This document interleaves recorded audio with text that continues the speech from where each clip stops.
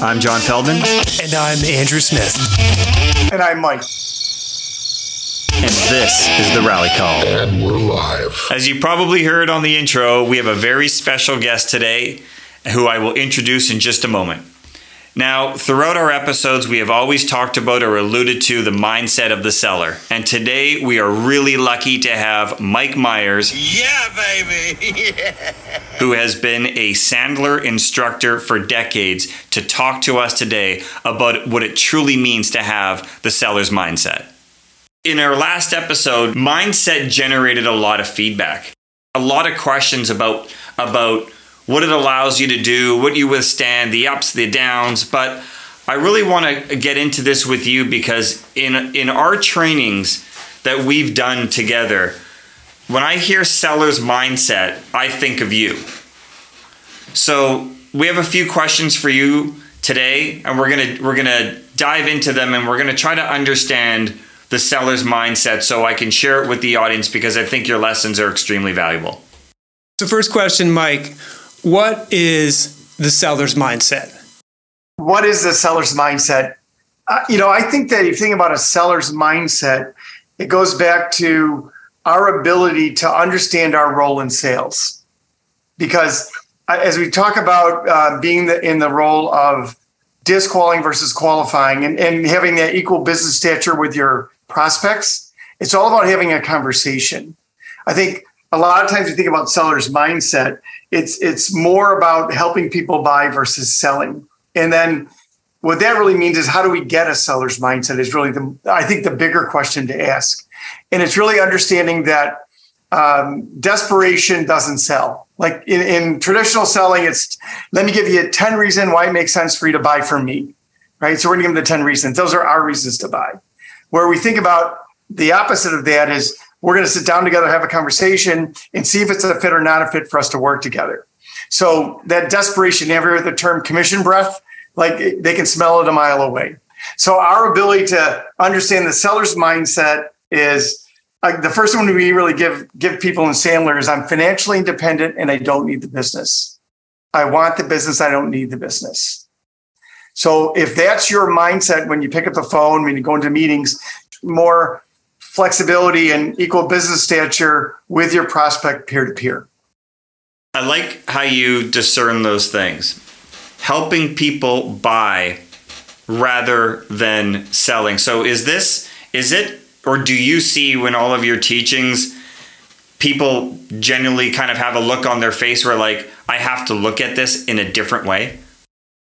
Yeah, I think that one of the things we bring to the table is really having them shift their mindset, right? Because traditional selling says, hey, get in there, tell them why they want to work with you, and then show them a demo and close, like ABC always be closing. And that's not what we teach at all.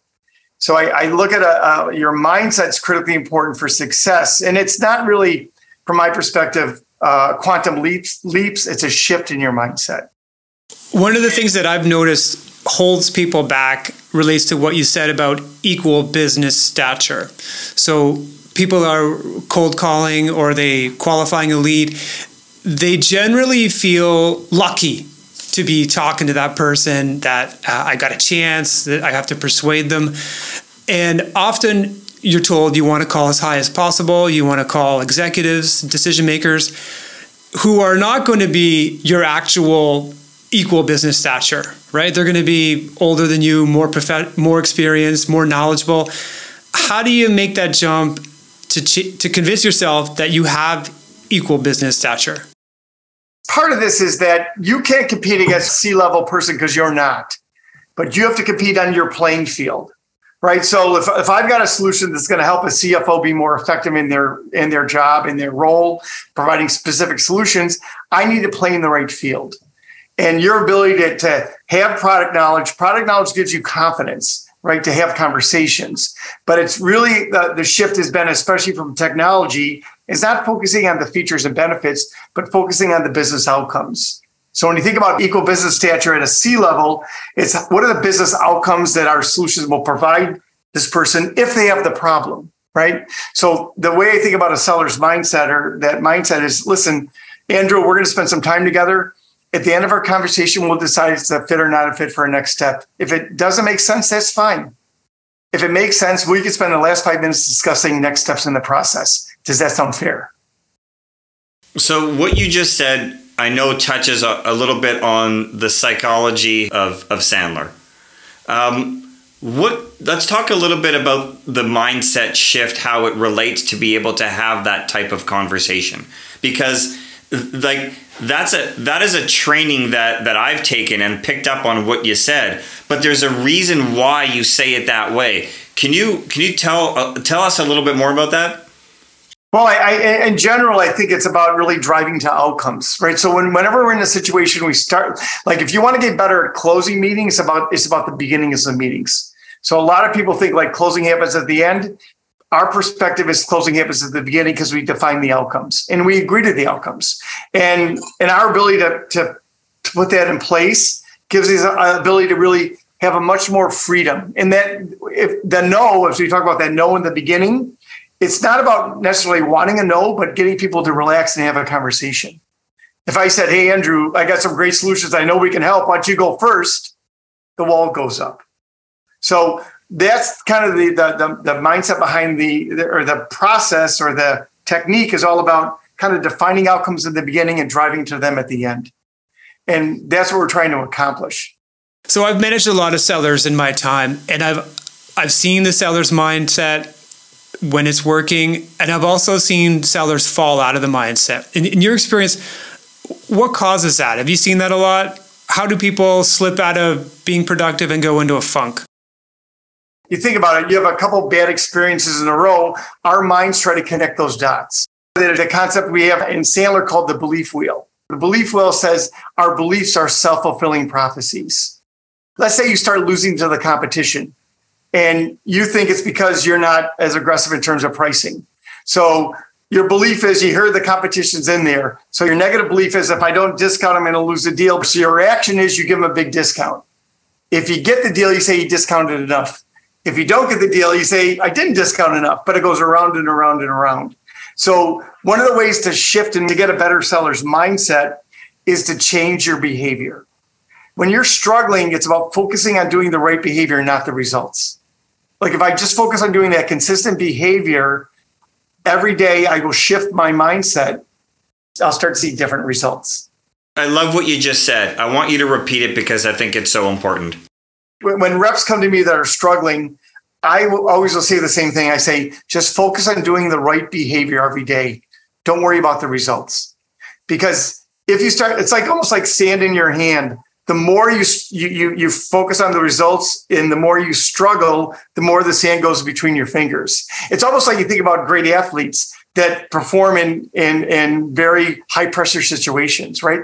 They've done it 100 times before and they perform. The minute you tighten up and you can't, when you're desperate or you're struggling and you focus on getting that result, you can't do a lot of things that are going to make you successful in terms of techniques and tactics or just in general having good conversations. The hockey analogy for that is gripping the stick too tight.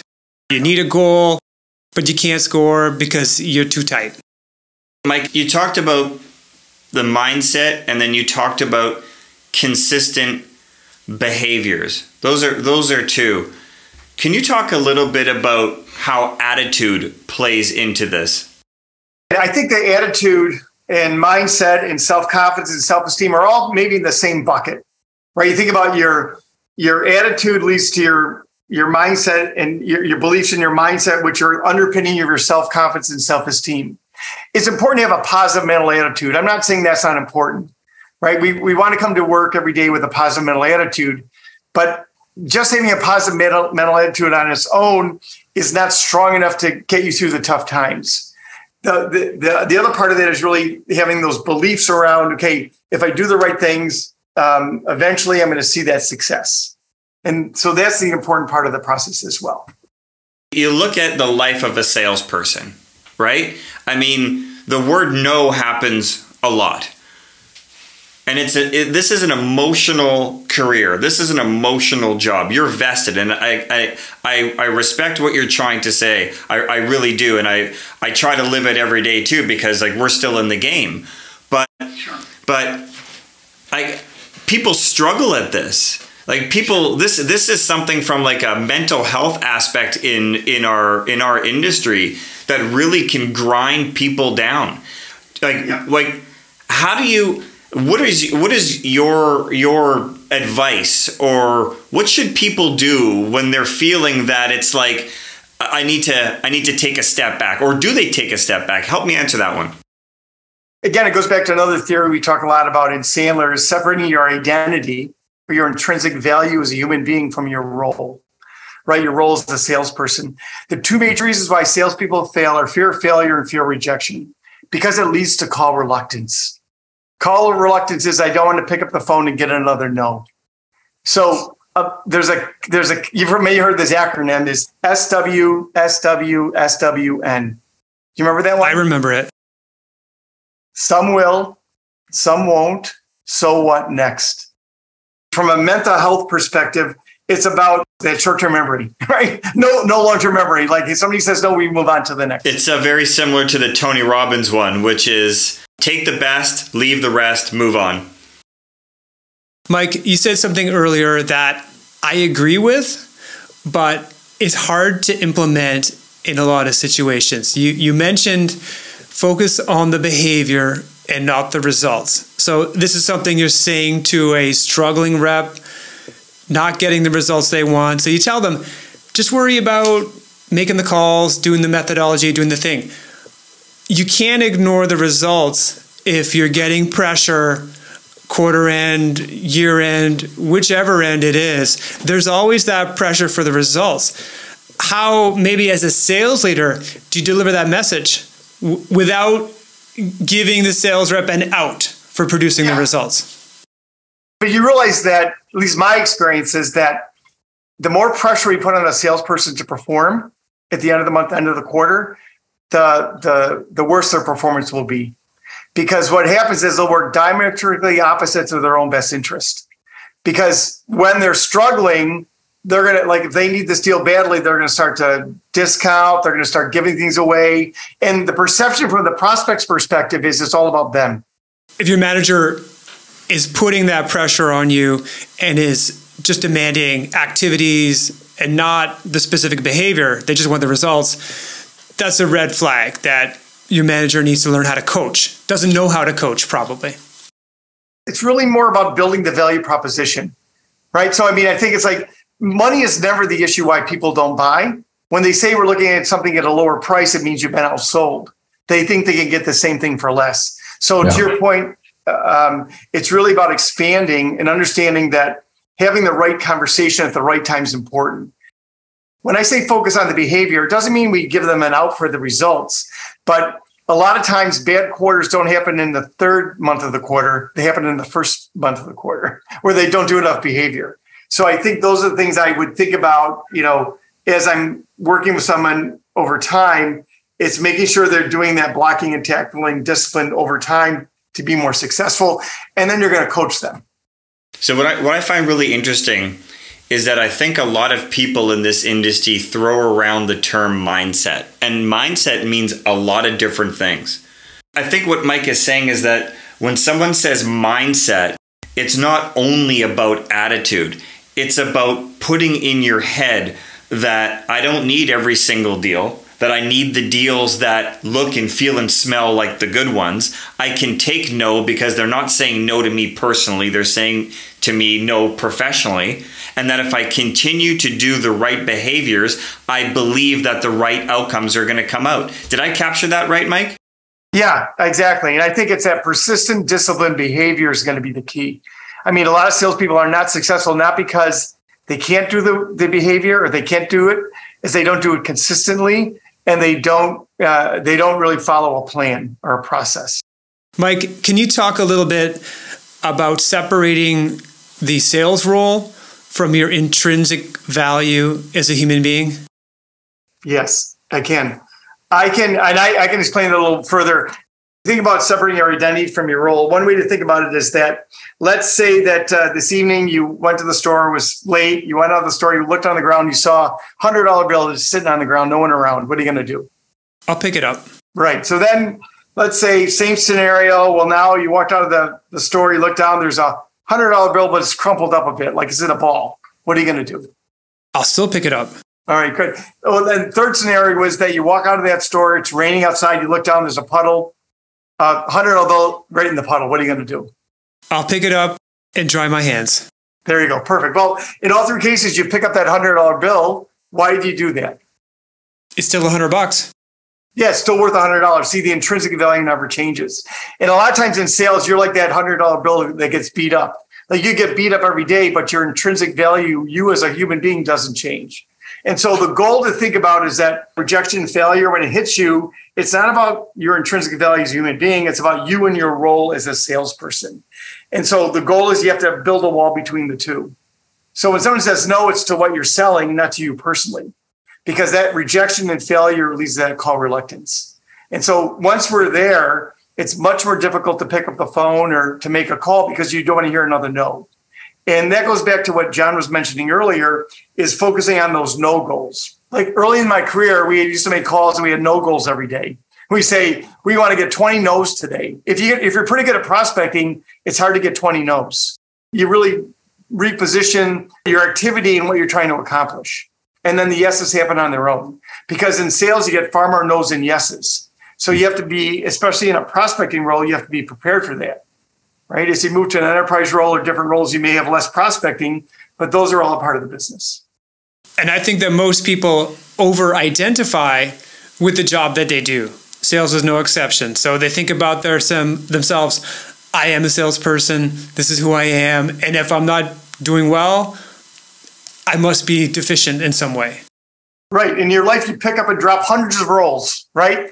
At one point, you were a hockey player. Maybe you still are. At one point, you may be a father. You may be an uncle. You may be a brother or a sister. You may be, a musician. So you have all these different roles in life. The roles don't define your intrinsic value of who you are. Beautifully said. So why does no one talk about this in sales? John, have you ever worked somewhere where people have talked to you about the emotional ups and downs and how to manage that? I've probably taken Sandler, probably 5+ times. Probably 5+ times with Mike. But I don't think I have ever sat back and digested and really thought about what he just said to the point where we just had that conversation. I really haven't. And this is why we wanted to bring Mike on, is because after we talked about this and we got to know what the mindset is from Mike, or for even maybe Sandler's viewpoint, or even in sales viewpoint, it's super, super important that people in this industry understand what that mindset is. But in listening to it, like it finally lands on me from hearing how Mike describes it, how important it is to adopt this mindset.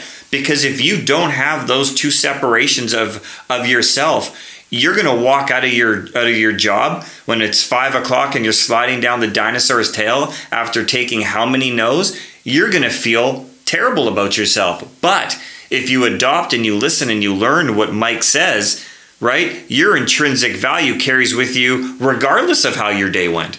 I've had that conversation with people about separating your role from who you are, but it's always been at the very end, right? When they're broken emotionally, they're ready to quit, or I have to fire them, and I tell them and remind them, hey, you're a good person. This isn't about a judgment of your personality or your value as a person. When the time to have that was a year ago.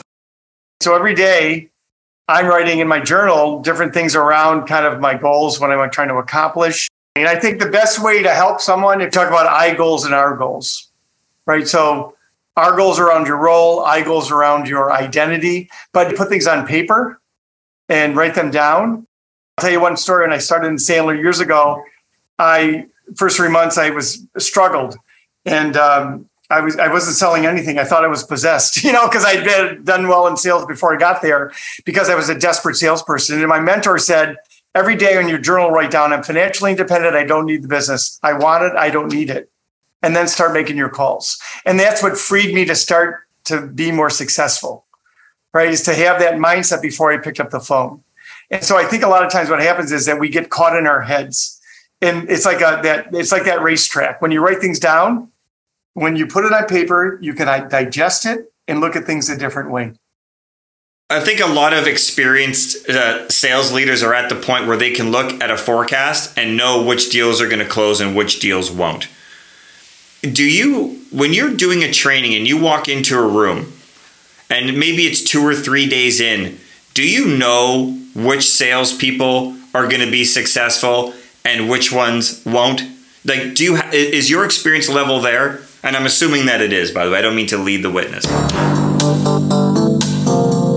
You know what I would say? People have surprised me. And I think it's the number one thing that people have to be committed to change and be uncomfortable, right? So if you have salespeople, no matter where they are today, if they're committed to change and be uncomfortable and do things differently, they always can get better. I can tell you there are people that have come into the training that I know that will not, we always talk about hostages, like they were sent to training, right? They're just there because they were sent there. They're not going to change anything. So it's a waste of their time to be with me. So I could definitely identify the hostages pretty quickly. But if you're open to change and open to be uncomfortable, because change is uncomfortable for all of us, and the things that Sandler teaches are sometimes very different than how people would think if they've been doing this for a while. So those are key things I look for. So we've talked about the mindset. I think that we've clarified exactly what we mean by mindset. I think the other piece of mindset that you just alluded to is being open to change and maybe not believing that like your skill level has peaked and you know it all. It's the opposite. Like there's so much more to learn. I'm going to suck up everything that Mike is going to teach me and I'm going to be better. And I think that goes back to the lack of separation between the role and your value as a human. Because if you've had a huge amount of success, you equate that with your value, right? See, those are the people that turn into arrogant jerks, right? For whatever reason, they've been successful, whether it was by luck or skill, but they think they're better than everyone else because they close a lot of business. Yeah, and there's no mouthwash strong enough for commission breath. I had a client recently where I trained their enterprise reps. There are 85 around the world. These guys were very highly paid enterprise reps. On average, they would probably make $400,000 or $500,000, $600,000 a year. So very highly paid. Most have been in the company more than 15 or 20 years. And when I went there, I'm like, oh, this could be a tough training. And there were salespeople there that were open to change because the marketplace had changed. Right, the way that they sold in the past wasn't working. So people generally change when the pain of staying the same is greater than the pain of changing. So even though they've been doing it for 15 or 20 years and done very well, they realize they had to adapt or change to the marketplace in order to be more successful or continue to be successful. All right, so we've talked a lot of mindset and attitude and things, but one thing we haven't touched upon is skill. So Mike, pick one, attitude or skill? That's a great question. I feel like skill or techniques is something you always can teach. But if they don't have the right mindset and the right behavior to support it, it doesn't matter. And I can tell you, I've trained hundreds of, maybe thousands of people over the years that had great technique, didn't have a good attitude or good set of behaviors, and they weren't successful. But I have had a lot of salespeople I've trained over the years that had lousy technique when I met them, had a great attitude and great set of behaviors, and they became successful. If you like the show, follow us on LinkedIn. We're The Rally Call. Follow us on Spotify, on Apple. Share the word. Let's get it out. There's a sales revolution coming, and it's starting with The Rally Call. The Rally Call is produced by Scott Switzer.